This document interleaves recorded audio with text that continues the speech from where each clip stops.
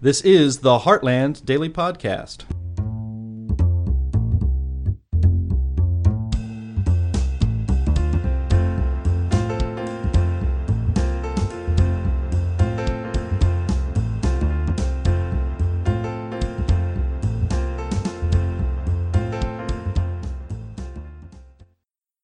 Welcome, listeners, to another episode of Voices of Vapors, where we talk all things tobacco harm reduction, including electronic cigarettes, which have gotten a lot of press this year.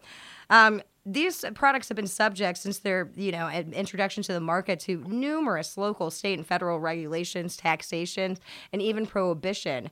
It's unfortunate because there's approximately 3 million American adults that have used e-cigarettes to successfully quit smoking combustible cigarettes. And today I have a legislator on the front lines of fighting for us, and it's fantastic. I've got State Representative Drew McEwen. He's a Republican representing the 35th House District in Washington State. He was first elected in 2012, and he's been a leader in the Evergreen State on tax and education funding reform. Currently, he is the assistant floor leader. He's also a ranking member on the House Commerce and Gaming Committee. He's assistant ranking member on the House Appropriations Committee, and he also serves on the Joint Committee on Veterans and Military Affairs and Joint Task Force on Economic Resilience of Maritime and Manufacturing. Prior to his legislative run and currently what he does, he previously served 6 years in the Navy, and after that, when he finished his service, he moved into the financial sector, and he's the founder and president of the investment firm Falcon Financial Incorporated, based out of Union, Washington. And this year, he's done really well just fighting really bad legislation that's come about in Washington, and he's voted against every time House Bill 1873, which is the vaping tax bill that's been amended a couple times. And then he's also voted against the House Bill 1074, which was the Tobacco 21. Thank you, Representative, for coming on today. How are you? I'm great. Thank you. Thanks for having me. No, absolutely. We don't find many legislators on my side of the issue or Heartland side of the issue. So I always ask this question, how did you find yourself kind of a de facto almost advocate for vaping? Yeah, well, I got put on Commerce and Gaming this year as the ranking member on that committee, and obviously that's the one where a lot of this is dealt with. And so we have this issue going on, plus the Tobacco 21 factor going on, and the two are somewhat tied together, and then again they're not. And I take the view that if you're the age of 18, that you should be able to use these legal products. The rest of the legislature saw that differently, though, and so that happened. And then there was a number of bills that were dealing with the vaping side of things, and it just became apparently obvious that the majority of people that utilize it are attempting to wean themselves off of tobacco smoking. And are there others that use it? Sure, but from what I was hearing, it was the vast majority were to gradually get themselves off of traditional smoking. And so it seemed logical to me that we shouldn't be inhibiting that. We should be encouraging that. And that's how I found myself on that side of the storyline, and just kind of became an advocate for doing what we can to keep things reasonable. Absolutely. So, okay, you kind of went into it a little bit, but could you kind of explain to our listeners everything that happened in Washington State this year? I know there was the T21, there's the vaping tax, and I think there was a bill that actually was like the flavor ban, but it also had some green energy that you had to recycle all these parts, or it's kind of the same. Right. Yeah, okay. Yeah. All right. Yep. So the easy bill to explain is it raises the tobacco age to 21. That was done. Again, that's the easy one to explain. And then there was a bill that was also introduced that was by Representative Paulette that banned all the different flavors that are utilized in vaping, and then set up this onerous recycle program that just was not a practical application. And in that hearing, there was a lot of people that spoke out against it, and the bill never moved out of committee. So that was good, and I thought that was the end of the story. But then we end up with the vape tax being introduced. So what the tax on vapor products did was it created a 10 cent per milliliter tax on nicotine solution for accessible containers, things that are refillable. and then a 30-cent per milliliter tax on nicotine solution for all other products that are not refillable. And again, that's an astronomical increase on the tax, and will drive people probably back to traditional smoking, which we're actually trying to get them off of that. And this is a product that gets them there, but now we're going to make it cost prohibitive to do that. Yeah, no, exactly. No, and that's the House bill at 1873. Now, I mean, Correct. that bill's been, there's been a lot of contention over it the whole session, it seems. I know that it started out as a really bad 95% wholesale tax, then got morphed into a 65% wholesale tax, and then it was recently amended on this part with the, differentiate the per volume tax. How did that happen? And why was it? I mean, why has this been something that you guys have been, I guess, like picking apart and going back in and still, working on? Well, the problem that happens in the final weeks of a session is things become crazy. You have things that are introduced called title-only bills where there isn't any language to them, and so they hold a public hearing. And I'm speaking in very general terms here. They'll hold a public hearing on something that's only got a title with no substance to the bill. So they say they have a public hearing, and then they'll introduce a striking amendment where they actually drop the language, and there's never an opportunity to have a true public hearing on that, and they move it forward. And this is something that we've seen from this Democrat majority for the last number of years, and it's circumventing the true open government. And what it really is that they know their taxes are unpopular, so they try to do it in a manner that minimizes public scrutiny, and that's just the wrong way to govern. And so when it came to the vaping side of it, we saw, it's one thing to have a public hearing, it's another thing to move it out of committee and onto the floor. And, there was a number of efforts that were done that were not gaining traction and were not moving. And then at the very end here, we saw this suddenly come to life on the tax after much outcry had occurred. And again, I just think it flies in the face of what was said in the public. Yeah. Well, yeah, it does seem that there's like a very big lack of transparency there. Because I think when I saw the public hearing, I think it was on the 65% wholesale, and this is a whole different one, especially because it seems like there's really no parity among the different vaping product devices versus a pod system or an open mod system. Right. Yeah, no, it took a pretty heavy-handed approach across the board with everything. Yeah, exactly. So, so I've been in cahoots with a few of your, well, not cahoots exactly, but I've been talking to some of your colleagues when I send them information from the Heartland Institute. And I actually had the chance to break down the FDA compliance data, which is pretty much FDA sends secret shoppers of minors into tobacco selling retailers to see what, who can get away with buying a tobacco product. It's similar to what the counties do for bars and everything. So between January 1st, 2018 and February 1st, 2019, FDA performed 6,735 compliance checks in Washington, and this includes cigarettes, cigars, and e-cigarettes and vaping devices. Of those, 743 retailers were in violation, which is about 11%, which is on par with what the national average tends to be. But of these violations, what's interesting is that combustible cigarette products seem to have, there's greater access because 286 of those violations were sales of cigarettes to minors, 256 of them involved sales of cigars to minors, and only 187 of them were e-cigarettes and e-liquids. So what's your opinion on this? Vaping, especially this youth epidemic, is getting a lot of, traction and a lot of legislative, pushback and bills being proposed to combat that. But you're seeing an uptick with kids smoking, which has always been decreasing. What's your opinion on that? Yeah, clearly the vaping is used primarily by those that are trying to come off of traditional smoking. Are you going to have some minors that utilize it and illegally, et cetera? Sure, and I think you can find that example with any legal product that is out there. But I think that what you just read off there clearly shows that minors are not the issue here, and especially in light of the fact that we just raised the age to 21, whether you agree with that or not, that makes it now illegal for them to buy it. So that, and much more difficult for a minor to buy it. So the argument that this tax needs to happen to make sure youth don't have it just is very contradictory to the statistics you just read and the fact that the age was just raised to 21. Yeah.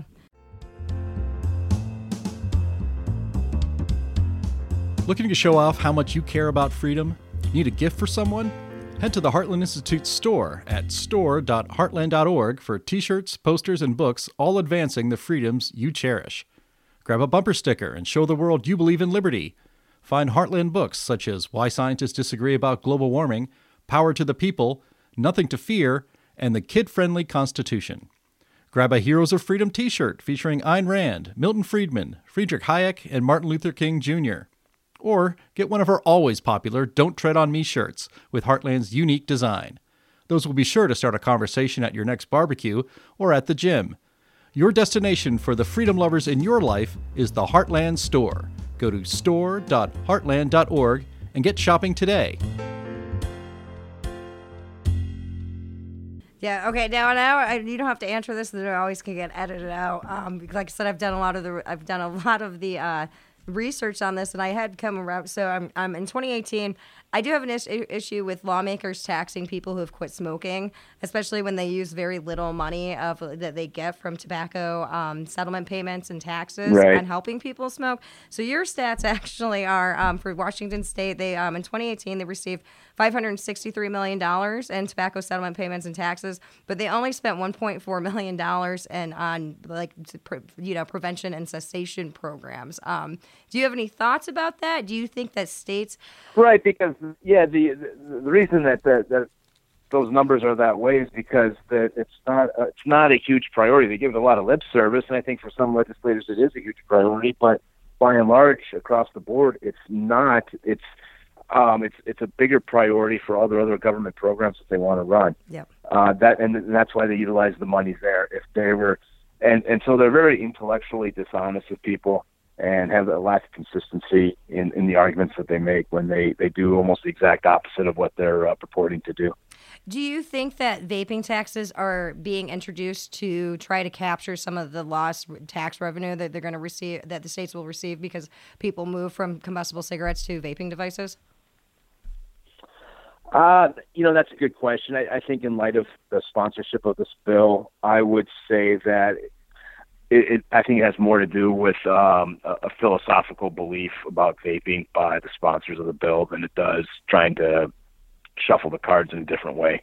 Okay. That's my gut reaction. Yeah. Yeah, that's I think that's very true. I always have to kind of remind legislators that big tobacco didn't really get involved with vaping until 2012, and they kind of were forced to. First e-cigarette came to the market, and 2007, big battle with the FDA, court battle, but it was blue. But it wasn't until 2012 that Lorillard bought blue. But the big tobacco kind of had to refigure themselves because they didn't realize that vaping was actually going to be a big hit and actually help people move from combustible cigarettes. Yeah, that is correct. Now, yeah, and that's a statement out there that big tobacco was the one advocating for this. I never once got a comment from big tobacco to that effect. Yeah. No, they're having Altria's just had their IQOS approved yesterday. It's been an interesting year, I think, in 2019 with vaping, especially because the youth usage does need to be addressed. I just don't think that, I don't believe taxing is the correct way to, put it, to address that. Now goes into my next question. You're a lawmaker. What would you think that would be, sensible regulations to curb, youth use of these products? Well, the age having been raised at 21 makes it less likely for minors to be able to get the product. Although interestingly, that bill doesn't actually prohibit possession; it just prohibits the sale of. Yeah. So, they're. Well, did they? And then you also have the tribal properties that are able to still sell at age 18. So, but it does, regardless of all that, it does probably make it more difficult for minors to have access. And I think that factor, that there is less minor usage, I think is a good thing. I think we could have accomplished that though, again, without having the bill. But the tax method employed here, ironically, would even the case is the same regardless of somebody's age. If you're making it more cost prohibitive on the vaping side, and where do you go then? they're going to go to the traditional smoking. Yep. Yeah, exactly. The backup though, and the T21 bill. When I kind of looked into it, and so from what I understand, there was a penalty for minors that under 18 getting caught with a tobacco product. I think it was like a $50 civil penalty. From what I read on that Tobacco 21 bill, that like 18 to 20-year-olds would not be if they got caught with that. Or is that how they changed it then with the possession that they are?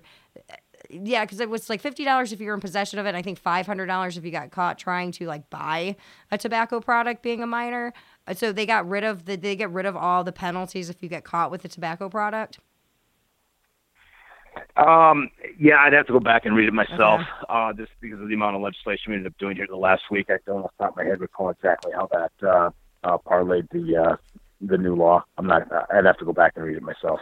Okay. No, that's fine. I'm questioning because I've been, working with lawmakers and looking at all 50 states and trying to, fix the e-cigarette use among youth. What is your opinion on penalties, like penalizing minors for being caught like this? You're seeing from schools that there's this big issue with kids vaping in the classroom and everything.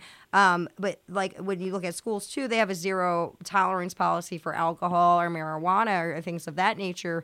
Do you think that could act as a deterrent, or do you think that would, put too much stuff into the court systems that it actually wouldn't even really be cost effective?